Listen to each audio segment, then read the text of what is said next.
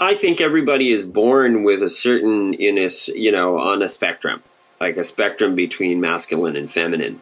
From the Third Coast International Audio Festival in Chicago, I'm Gwen Macsai, and this is Resound. I'm definitely not your sports fan, your macho guy. Resound is a remix of music, documentaries, found sound bites, and personal revolutions we find all over the world. We listen to whatever we can get our ears on, then bring you the best of what we hear each week. Trans equality now! He says, you can't use this bathroom. I said, this is the bathroom I'm supposed to use. What you need to have is bathrooms for all people here. Gravitating toward the binary comes naturally to a lot of us, and it is oh so easy. Black, white, good, bad, Democrat, Republican, male, female. We see someone and right away, in a nanosecond, we think we have a read on who they are. And yet, so often, we are way off the mark. Which is why today on Resound, we have brought together stories that grab hold of your expectations and take them for a twisty, turny ride, smashing the binary. Stay with us.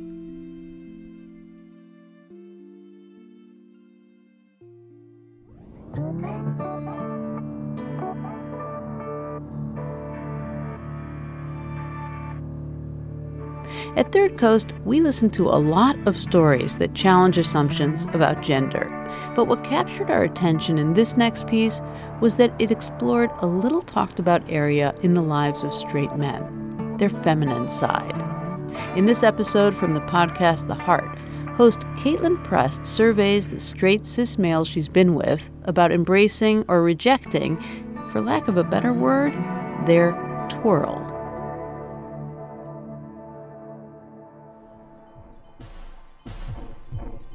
So I was talking to my dad the other day for an upcoming Heart project about the gray areas of consent. And we were getting into a conversation about power and masculinity and femininity and what my dad, as a pretty stereotypical heterosexual man, grew up thinking that he was supposed to be. For a while, I mean, there was even a pile like as recently as 4 years ago where I felt, oh, I should be more manly. I should be like the jocks. I should be, blah, blah, blah. And, more of a sports fan, whatever, And then I realized, Kate, you know what? I'm not. And I don't have to be embarrassed about that. I'm definitely not your macho, gun-toting, hunting, sports fan guy. And then I realized that is okay. That is completely fine. And you'll get, I think everybody is born with a certain, on a spectrum, like a spectrum between masculine and feminine. I felt proud that my dad has an innate sense of a spectrum of gender. No one ever taught him that. He grew up in a world where there were two genders and anything outside of that was an abnormality. But so on the spectrum, where are you? I don't know. I'd say I'm 3/4 of the way to being Mr. Man, but or even only halfway, and I'm totally fine with that, but I'm certainly not gay. I like women. So he still totally fucked it up. Gay is not the opposite of masculine. There are tons of extremely masculine gay men who are maybe even more masculine than my dad. But even though I know that, doesn't mean that I don't sometimes make assumptions about people based on the way that they do their gender. Girls with a certain kind of haircut, for example, or a dapper, doodly getup. I'm often really quick to assume that such a girl is gay. I know that it's kind of messed up to assume who anyone wants to fuck or fall in love with based on whether they look masculine or feminine. But gender does have something to do with what I find myself attracted to. When I date girls who present very feminine. Girls with long hair. Girls who maybe shave their legs. Girls who wear lacy, girly bras and underwear and stuff. Girls who don't necessarily make the first move, who like to be pursued.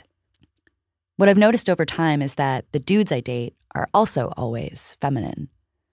I like boys who wear makeup, boys who don't take up a lot of space, boys who are super sensitive and cry more than I do while watching Titanic, boys who bat their eyelashes and give you a come hither look. More than I date women, I date these kinds of men. Cis men who date women but constantly get read as gay, some of whom hide their femininity, and only behind closed doors do I see it emerge when I'm fucking them or when a song they like comes on and they can't stop themselves from twirling. I love the idea of being able to, like, on a hot summer's day, wear a skirt. There's no male equivalent except for some really maybe dorky zip-on pants shorts, which are just the worst. If I want to wear a big chunky necklace one day, I will wear it. If I want to paint a nail, I'll do it. If it were socially acceptable for me to wear eyeliner, I would absolutely wear eyeliner. I just like the way it looks. I would describe myself as like an impassioned mother hen who identifies very strongly as male. I do twirl. My movements, like use of my wrists, the way I sit on a chair. How I use my body. The way that I use my hips, the way that I use my hands. It's like I'll throw my hand a little bit like this completely naturally, like I'm not even thinking about it. Even actually, as I'm saying this right now, I'm gesticulating and flopping my wrist around quite liberally. Yeah, but a part of me goes, careful, people are like judgmental of that. These are some of my many friends and ex-lovers. All of the straight or mostly straight dudes in my life who have deep femininity within them. I identify very strongly as a man. I'm built like a linebacker. I guess the way other people would consider me feminine is that I'm more outwardly emotional. I'm very connected to people's feelings, and I kind of like take on people's feelings very easily, sometimes to my own detriment. I got accused of being gay a lot. That was like one way that like pressure was exerted a lot, was like questioning my sexuality. Even though I never really questioned it very much, it was always pretty clear to me that I was interested in women. I really just began to like stop pushing down like my feminine qualities and began to like slowly start to embrace them. Like I totally like look at masculinity and femininity like a mixer, and you're turning up these certain knobs throughout the day, moving through spaces like in the black body. I know sometimes I will turn off some of my masculine attributes to appear softer. When I'm around folks that are pushing towards the queer spectrum, my femininity kind of comes out a little bit more in like a safer space, I guess you could say. The whole idea for this project came when I was hanging out with Todd this summer. Hey, Caitlin. How you doing? Pretty good. Yay. Todd presents super masculine. He has a beard. He wears dudely clothing like jeans and t-shirts or button-down shirts or, I don't know, stuff that looks dudely. But if you spend a little bit of time with him, you might hug him and notice how soft he is, or how soft he keeps his hands. I've always known Todd to be looking for love with a capital L. He stayed with his high school sweetheart until he was almost 30, at which point he had to face the strange universe of dating for the first time. We had a sweet roommate romance, and then I moved away to New York City. 6 years later, here I am, on a visit to Toronto, catching up over a bottle of cheap wine and some spaghetti. And I'm wondering if he's found what he's looking for yet. He tells me a story about a girl. We'll call her Liz. Oh, I was extremely smitten. There was like nothing about her that seemed unpleasant to me. To Todd, Liz was perfect. There's something about like little details of like the way someone's skin sweats or the way that their foot would fit in your hand. There's something about those like holy proportions. And even more perfect, she seemed to want exactly what he wanted. To build a life with somebody. A magical life full of music and art and maybe babies. when you start talking about wanting to have children with someone you've just started dating, you get a sense that this person must be really into you. Eventually, Todd and Liz hit the point that everybody hits, the point where the imperfections start to emerge. She gave me this whole rant about how fast I speak, and Liz noticed, like a lot of Todd's partners noticed, that he talks a lot, for example. That was something that Todd felt like he could work on, but there was something else. She started critiquing me on my mannerisms and telling me, oh, I hate when you twirl, or I hate when you act like that. Like, I found out there was a wave pool. Like, I like wave pools, they're pretty fun. So I was like, oh my God, there's a wave pool in Barrie. And we're like driving to Barrie like next week. Let's go to a wave pool. Yes. I was just so like, and I like twirled. She just like sunken, very sunken face. Just like, I hate it when you do that. And I was like, I just fell silent and felt really shitty. And it's like, it's weird. It's like, it's not the meanest thing I've ever said, but being told that like, I don't like the way you do something to the core of you, like the way you act when you're happy. That was like really terrifying. It's something that I've been kind of like led to believe my whole life, that I shouldn't be twirling or happy or a little bit feminine in my actions.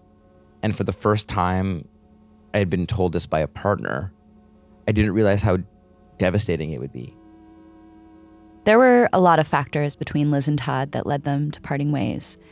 But this part of the story totally broke my heart. Especially because Todd's femininity was something that I thought was really sexy about him. I remember the way that he moved while we were having sex reminded me of things that I really liked about having sex with women. I started thinking about all the other guys I know who are straight, but who don't fit squarely into the expectations of hetero maleness. I think a lot of men feel pressure to perform masculinity as a courtship ritual and for the sake of attracting women. For a lot of girls who, for instance, would like the way I look, but as soon as they sort of observe me for a little while, they're just like, no, like absolutely not. Like, this guy isn't like a brawny dude. I was cozying up to her and I placed my head on her bosom and was kind of like looking up at her and being real cute. And she was like, why are you cuddling me like you're my child? And I think that's something that happens. Femininity gets mistaken for childishness. There's kind of like an infantilism that happens to feminine men.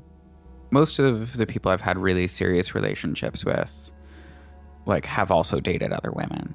Everyone I've ever dated is bisexual. Literally everyone. I mean, I do think that there's something about the fact that, like, women who like women like you. I can't help who's attracted to me. This is the person that I'm dating right now. We call him Beautiful Boyfriend. I wanted to talk to him about this and see what he thought. I have to admit that there was a slight awkwardness when I reached out for interviews for this piece, calling up friends and exes and being like, hey, we both know you're kind of effeminate. Do you want to talk about it? And I wanted to talk to Beautiful Boyfriend, even though he's more masculine presenting and way more straight than anyone I've ever dated. Because despite those things, I still see a lot of the traits that I'm typically attracted to in him. Things on the inside, like being extremely sensitive and nurturing, and things that register through his physicality, the way he uses his body in certain moments. In our conversation, he gave me a lot of pushback. First of all, I'm resisting you putting me in this category because that's not how I see myself. Like, I see myself as a man, and I want to be like read as a man in the world, and like I want to be seen as masculine. And I'm comfortable with the idea of being an emotionally sensitive man and a man who's in touch with his femininity. At the same time, you know, if you were to tell me that like a mannerism that I have or like a behavior that I have is reading as effeminate, I would probably feel, if I'm being honest, I would probably feel some degree of shame about that.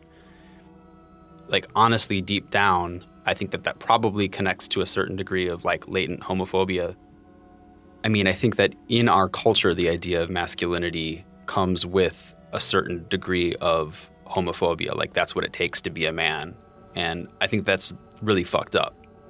Right. And then, but I'm saying that, like, your aversion to being effeminate is masked misogyny, because the negative stereotype that we have of gayness is actually just a stereotype of a feminine man.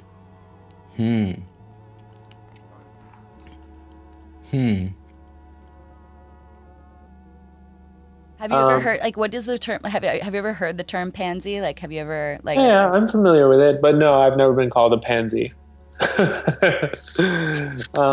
What does it mean? Fruit. I think a pansy actually may not mean like a gay person, but rather just an effeminate guy. I think that's what a pansy is. I mean, pansy, I guess, is, a way of trying to describe someone as weak. And that almost means feminizing them. I don't know that I've ever in my life been seriously called a pansy. The word was faggot. Well, sometimes I feel like on the other side of the spectrum, I'm weak, because I'm not aggressive like that, and I'm not taking what I want, There are other times when I feel like I'm almost too understanding, And do you think, like, why do you think that the idea of power is associated with taking what you want? I mean, like, do you see anything wrong with that? Yes, I do, because the real power is strength to defend the weak, strength to, not be going after what you want, but being after the interests of a greater good. That's real strength. Like, I feel like you should be able to be masculine and vulnerable at the same time, like in the sort of hypothetical sense. When I'm sensitive, if I'm honest, like, I don't think about it as like femininity. Like, I'm just thinking of all the things that are gendered in terms of just the way that we talk about power dynamics. I want all of the complexities to exist within, like, manliness and manhood. Beautiful boyfriend has a point. Why do the qualities that I see in him have to be considered feminine? Can't a feminine man just be a man? I think, like, rather than thinking of gender as like a spectrum necessarily, even, like, I think about it as like a scatter plot of like different personality characteristics, like, and there are a whole bunch of things that we have a shorthand for, and in our culture we call them masculine or feminine. And like, I'm comfortable with the idea that I have a mixture of those points. I do recognize the absurdity here. You could be listening to this and thinking, wow, bunch of straight cis men are mansplaining gender. But I also do really believe that it's important to include straight cis men in the reimagining of gender. So back to the most confusing question ever, which is, what the fuck do we mean when we say femininity? Some people describe femininity as being empathetic or sensitive, emotional. Are these things essentially feminine, or are they just things that one develops over centuries of being on the crappy side of a power dynamic? How do these things intersect with other power binaries like race or class? I think that what I'd like to strive for is to embrace the power in the things that we associate with femininity. Things like being receptive instead of active, or being emotional instead of rational, being vulnerable. But also things that are fucking trivial, like wearing lipstick or high heels. I want to embrace those things and then let people be free to channel them as the sacred power of womanhood if they feel like it, or to channel them as the new power of manhood if they feel like it, or to leave behind all the gendering and just be a person who is many different things. Basically, to let people be free to do whatever the fuck they want, as long as they're not mean. These are the thoughts that I leave you with.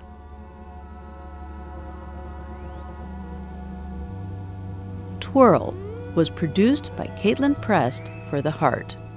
If you liked this episode from The Heart, you might want to check out their story Maria, which won the 2016 Third Coast Gold Award.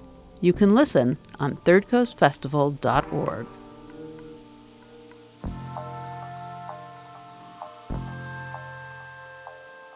Non-traditional families are nothing new. I mean, really, gender, schmender. But in this story, gender is just a small piece of a complicated situation our protagonists find themselves in. Theirs is a tale that turns assumptions upside down. It's a passionate love story, a tense legal drama, and a complicated family affair that starts when boy meets boy. Here's Hilary Frank.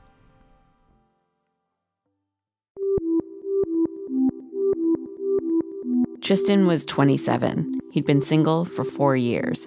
He was living in Los Angeles, heading to brunch at his friend's house, and he spotted this guy crossing the street. He had like kind of pink hair and a nose ring, and he had like these tall boots and like tight pants and a little black bandana. And I don't know, he just took my breath away. This pink-haired guy, it was pretty clear he was going to the same party as Tristan. They started talking. His name was John. I was so, I could like barely talk to him. He was so beautiful. I really tried. I was like giving him all I had, flirting wise. And I was getting nothing back, like nothing. And I was like, what am I doing wrong, And at one point I went to the bathroom to wash my hands. And I looked in the mirror and I realized that I actually had a piece of spinach covering up one of my teeth. Like the biggest cliche. Oh my God. He thought I had like a dead tooth. You know what I mean? And when something's going on with someone's teeth, it's really hard to like listen or pay attention to them. So in retrospect, he said, "Oh yeah, I thought you were super cute," but I was like, too bad about his tooth. Tristan was not thrown by John's disinterest. He was like, I don't care. This is my person. He friended John on Facebook. He started going to events where he knew John would be. He joined a queer meetup group that John led. And he actually had a boyfriend at the time, too, which I didn't know until later. And so I just said, I'm going to wait. So I waited. And I knew that the day that he got out of that relationship, I was moving in for the kill. Now, if you've ever been the Tristan in this scenario, obsessing over someone, following them around, pining, waiting for them to get out of a relationship, and this person is not very responsive to your flirting in the first place, the chances of this working out are slim. In your typical love story, this ends in heartbreak for Tristan. But this is not your typical love story. His Facebook status, like his relationship status on Facebook changed. It was like, John Chaplow is single.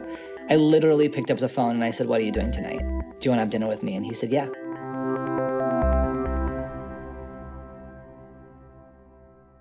So something worth mentioning here before we dig in, and this is something Tristan wrote to me in his email about his story. Tristan is transgender. He was born a girl and lived as a girl until he was about 20. That's when he changed his name and asked his friends to refer to him as he. At that point, Tristan also wanted to transition physically, to get hormonal treatments. But he was working as a Broadway singer, so he worried about it. Because your voice changes a lot. It's like double puberty, Tristan decided to enroll in a performing arts conservatory, so he'd have teachers who could help him learn how to work with his new voice. Yeah, so I went into this conservatory looking like a lesbian, quite frankly, because I had short hair, and I was really boyish. And then I literally came out with a goatee and looking totally like any other 20-year-old guy. Tristan's only ever gotten hormones, not surgery. So his body is female. These are his words. But to the outside world, he presents as male. We'll come back to this. For now, you just need to know that John, the pink-haired guy, was not at all aware that Tristan was into him, despite Tristan having been a little stalkery.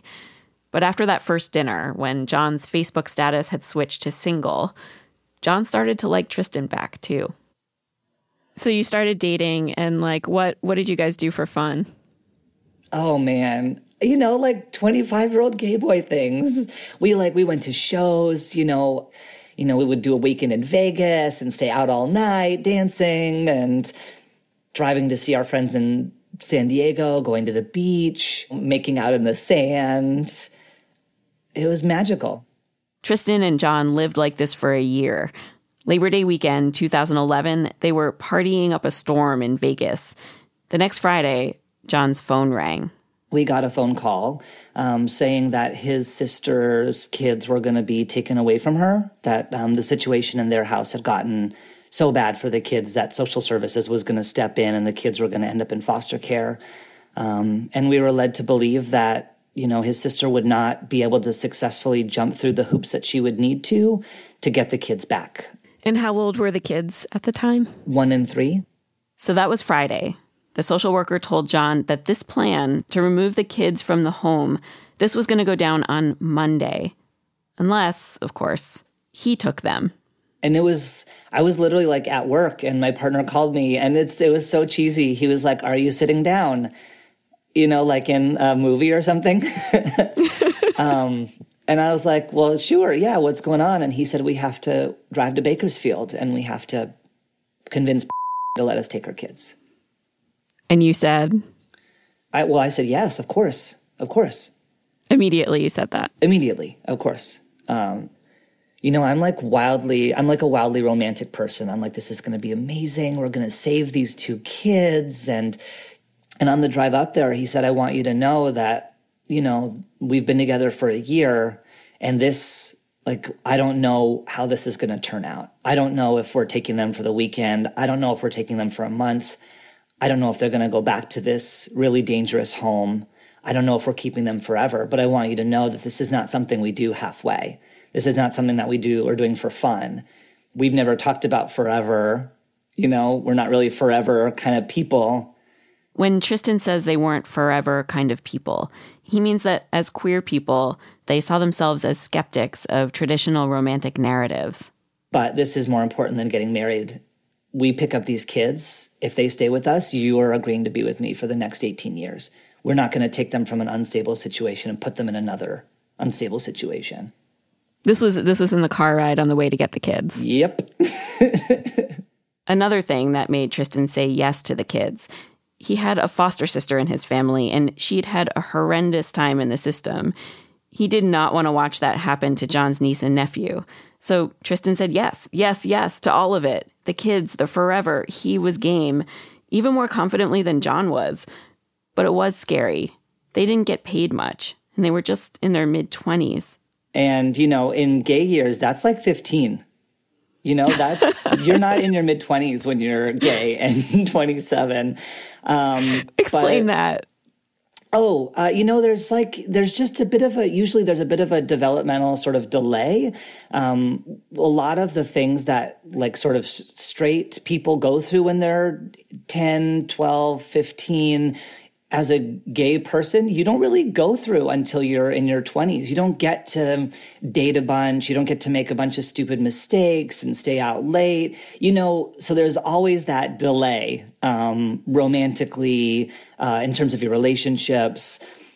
And so, I've never met another LGBT person who's a parent at age 25. Tristan and John drive 2 hours to John's sister's. They go in. They convince the sister to let them take the kids. Just for a few days, they tell her, so she can get back on her feet. Tristan says she seemed relieved. And then over time, as their home life really, really deteriorated, and as there was, more police incidents at that home, we eventually had to go behind their back and file for emergency guardianship through the court systems. It was incredibly difficult.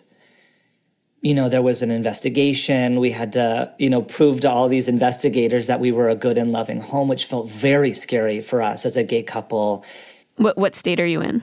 That we were in California, and we were in LA. And we had talked to a lawyer in Bakersfield, which is where they were. And the lawyer in Bakersfield said, there is absolutely no way that a judge in this county will ever agree to have you parent these kids. They would rather they live in a meth home with straight parents who are abusive than live in a happy, healthy, stable, supportive gay house.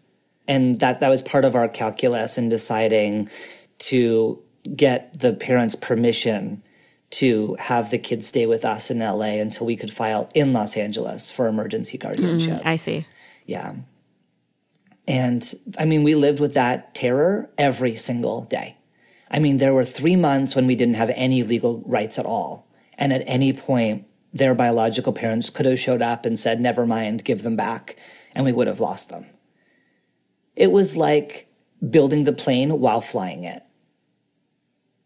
It's like we're trying to parent these deeply traumatized kids while also defending our right to parent them at the same time. It was harrowing. It was harrowing. Riley was 3 at the time, and he was completely nonverbal. So he didn't even have the ability to say no to anything. He was nonverbal when he came to you, or did That's he right. become nonverbal? No, he was nonverbal when he came to us. So he didn't know colors. He didn't know songs. He didn't know animal sounds. And if I said to him, Riley, honey, have you seen Toy Story? Do you want to watch Toy Story? He would just say yes. If you said, Riley, do you want broccoli? He would just nod his head yes. So he had no ability to say no to anything. And eventually I had to create other ways that felt safe for him to say no, he didn't want to do something. So we ended up creating a thumbs up, thumbs middle, thumbs down code with him because he didn't feel safe enough to say the word no or to in any way express that he didn't like something because the penalty had been so harsh for him in the past. If he had tried to say, no, I don't want to do that, or no, I don't want to go there. And so did you have to get Riley into school? Well, oh man.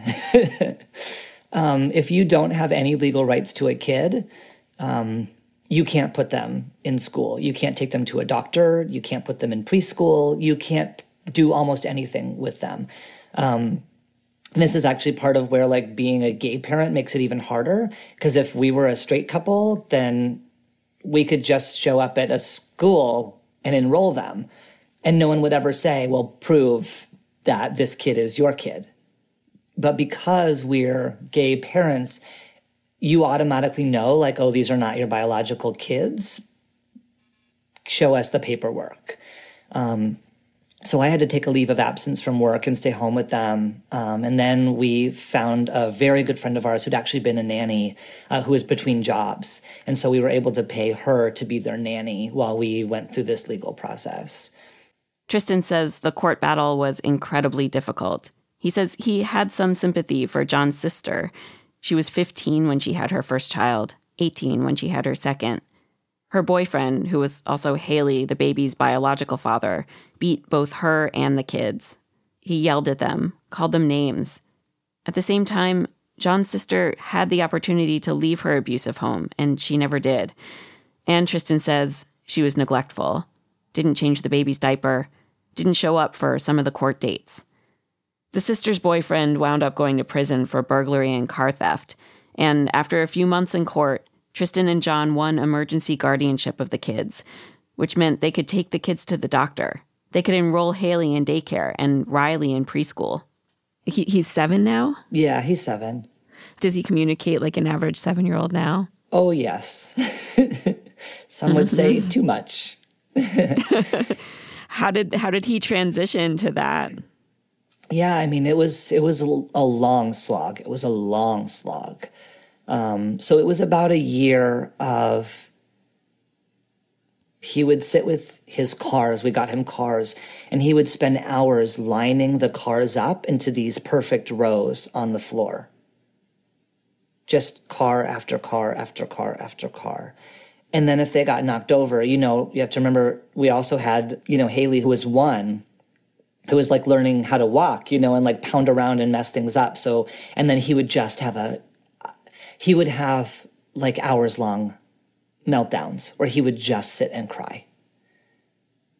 And so we would just hold him. We would just attend to him, and we would just hold him, and we would be, You know, I have a friend who's a parenting coach, and she would say you just have to be present with him through his disappointment or through his pain. And so that's what I did. That's what we How both did you present it to them? Did you, or I guess Haley was too young, but how did you present it to Riley? Did you say, like, you're with us now? Well, no, you know, we didn't want to promise. We didn't know if it was for today. We didn't know if it was for the week. We didn't know if it was forever. I mean, and that was incredibly difficult too, because you so much want to say, buddy, you're safe now. And quite frankly, I didn't know if he was. I couldn't promise him that we were his parents. I could only promise that he's safe now. He's safe for today. But I would just, you know, I would just hold him and say, I know, sweetheart, and you're safe right now. And as he started to be able to talk, you know, as we went from squirming away after one page of a book, and it was like, okay, so Dr. Seuss isn't going to work. That's too advanced for him. We would go back to the, like, baby books with the, like, fur on them, you know, where it's like, pet the sheep, furry sheep. Can you say furry sheep? So, like, way back to baby books, like you would with a 1-year-old. And so they did it together, you know, him and his sister, where it was like, let's pretend to be a sheep. And I just, like, imagine it must have been so, like, exciting when he was finally coming around and starting to exhibit some more normal behaviors. Oh, my God. Actually, so I remember that first time that we saw that light. And my foster sister actually also lives in LA. She has a son who's very close in age to Riley, and he had a birthday party at Chuck E. Cheese. And it was a couple months after the kids came to live with us. And we went to stupid Chuck E. Cheese, which, you know, as a parent, I'm like, kill me. I do not want to go to Chuck E. Cheese. But that's where the party was. And, like, Chuck E. Cheese came out and did the little show and was giving kids high fives. And Riley was ecstatic about Chuck E. Cheese. And so he, like, was sitting there and he, like, put his hand up and was, like, waving his hand around, like, pick me, pick me. And that was the first time we'd seen him, like, assert his identity. It was the first time we'd seen him be like, I deserve to be chosen. I deserve to be chosen. I want to be chosen. Pick me. Tristan likes to call himself and John accidental gay parents. Not something that happens much. You know, usually when a gay couple decides to start a family, they have to answer a huge question. How? Figuring out the how takes time and research and money and often medical procedures. For Tristan and John, the how was answered after a single phone call. But it is not lost on Tristan that their becoming parents was at the expense of John's sister becoming not a parent. You know, we wanted to become parents by choice. You know, we wanted to prepare and, you know, like, get ourselves ready, get our lives ready, and be a parent to someone where everyone felt great about it, not where one person had to experience that trauma of losing her kids. We don't take that lightly. John's sister vacillated. Sometimes she said the kids should live with him and Tristan. Sometimes she wanted them back. It was hard on everybody. In the end, John's sister agreed to let him and Tristan begin the adoption process. In the meantime, Tristan and John have gotten married. On their wedding day, Tristan, John, Riley, and Haley all wore white outfits with sparkly silver sneakers. And now, do the kids call you Dad? Yeah. Technically, I'm Daddy and John is Dada. They called us uncles for a long time. And that was really tough. You know, I really had to learn throughout this process that what was important to me matters so little when it comes to parenting.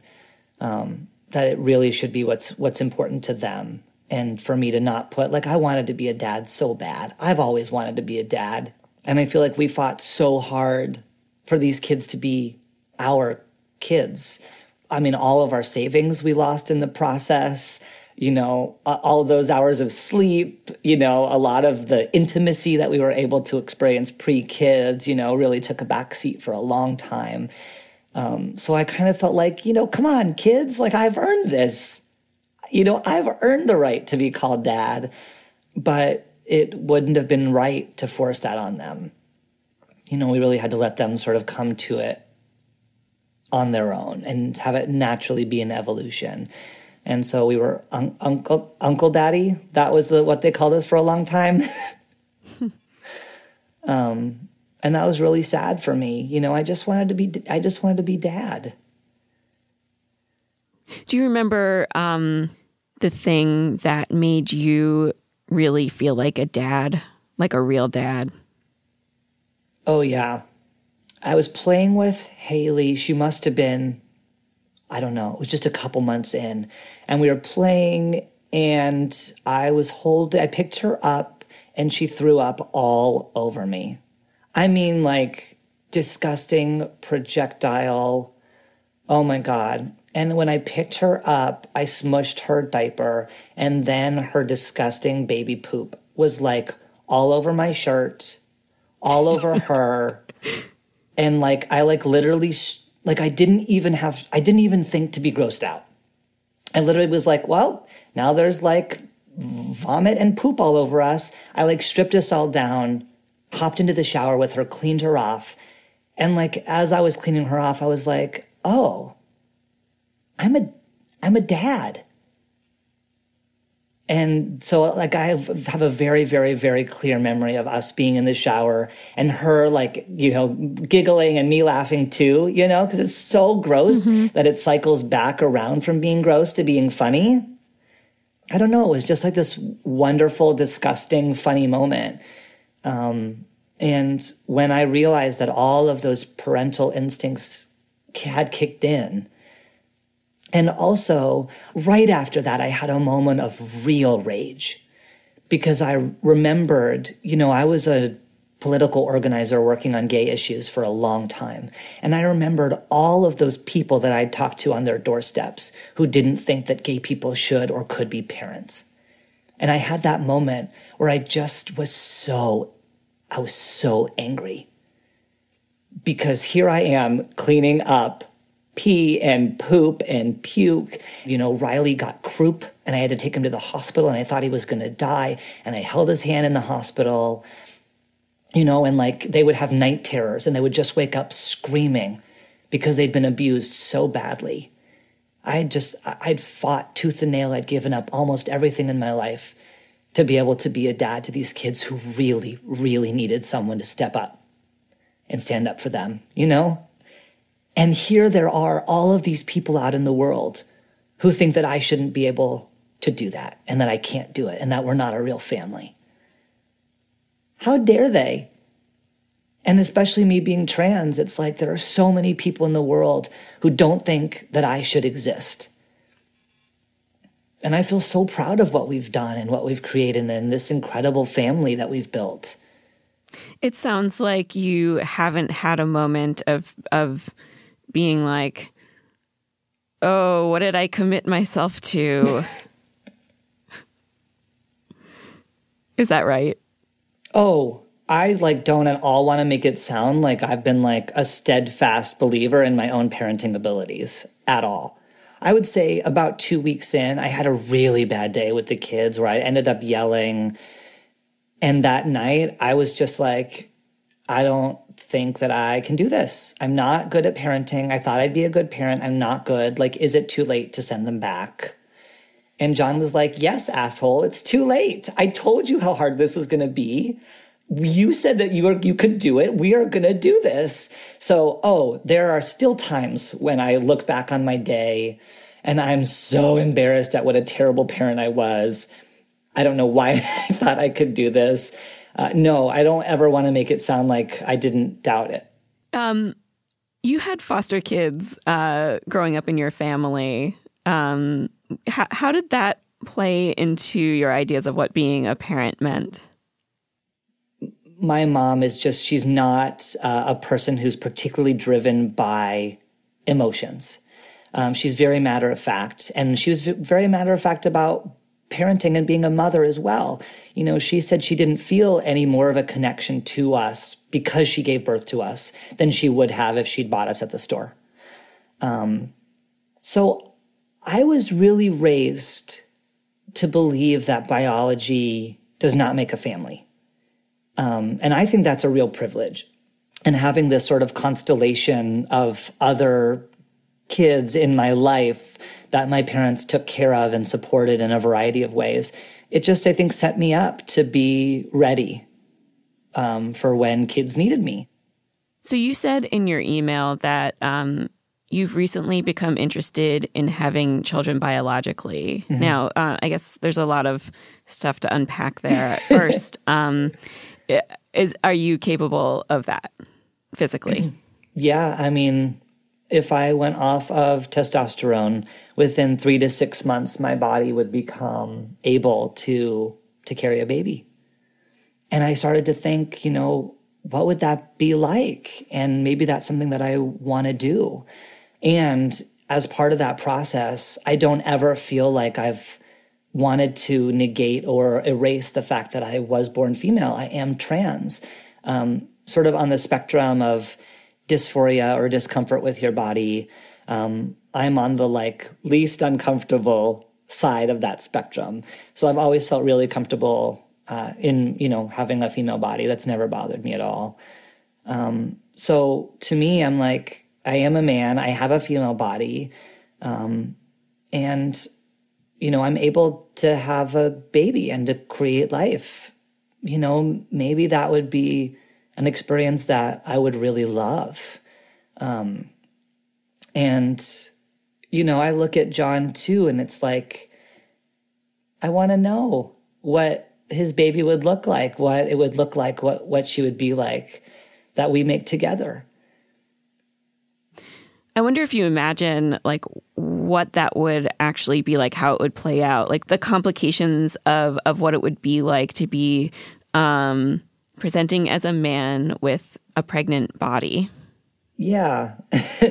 I mean, first and foremost, I don't believe that I would encounter any situations that would compromise my safety. Would be my primary concern. Other than that, I don't really care. You know what I mean? If I'm out in public and people are like, does that dude have a tumor? Why is he skinny but super fat in the tummy? Is that a pregnant man? I don't care. And I spent years deeply invested in other people. If someone, before I transitioned, if I would go out to the store and someone would call me ma'am, it would just devastate me. It would devastate me. Sometimes I'd have to go home. I couldn't even have a rest of the day.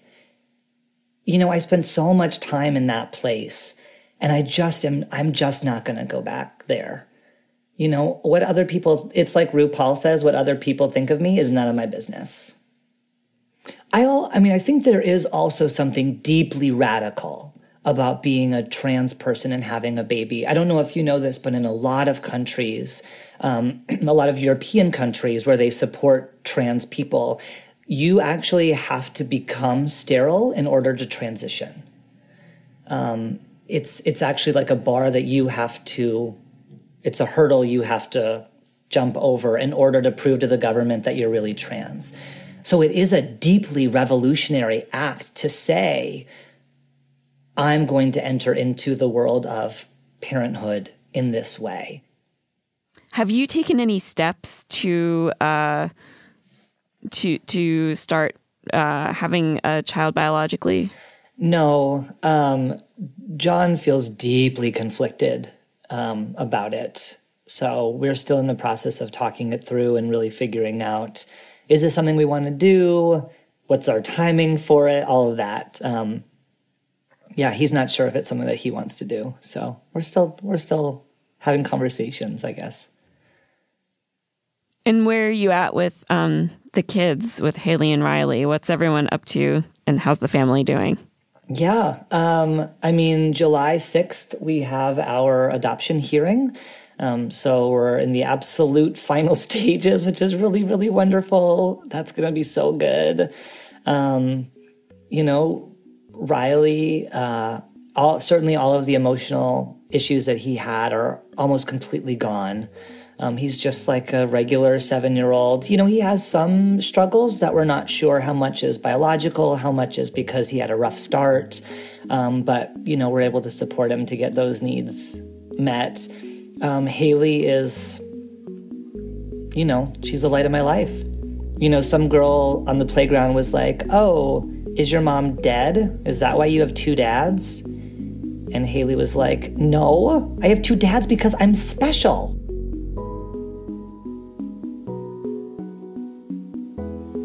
The Accidental Gay Parents was produced by Hillary Frank for her podcast, The Longest, Shortest Time.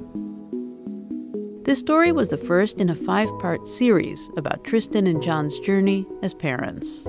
To hear the whole series, check out your favorite podcatcher or find a link at thirdcoastfestival.org.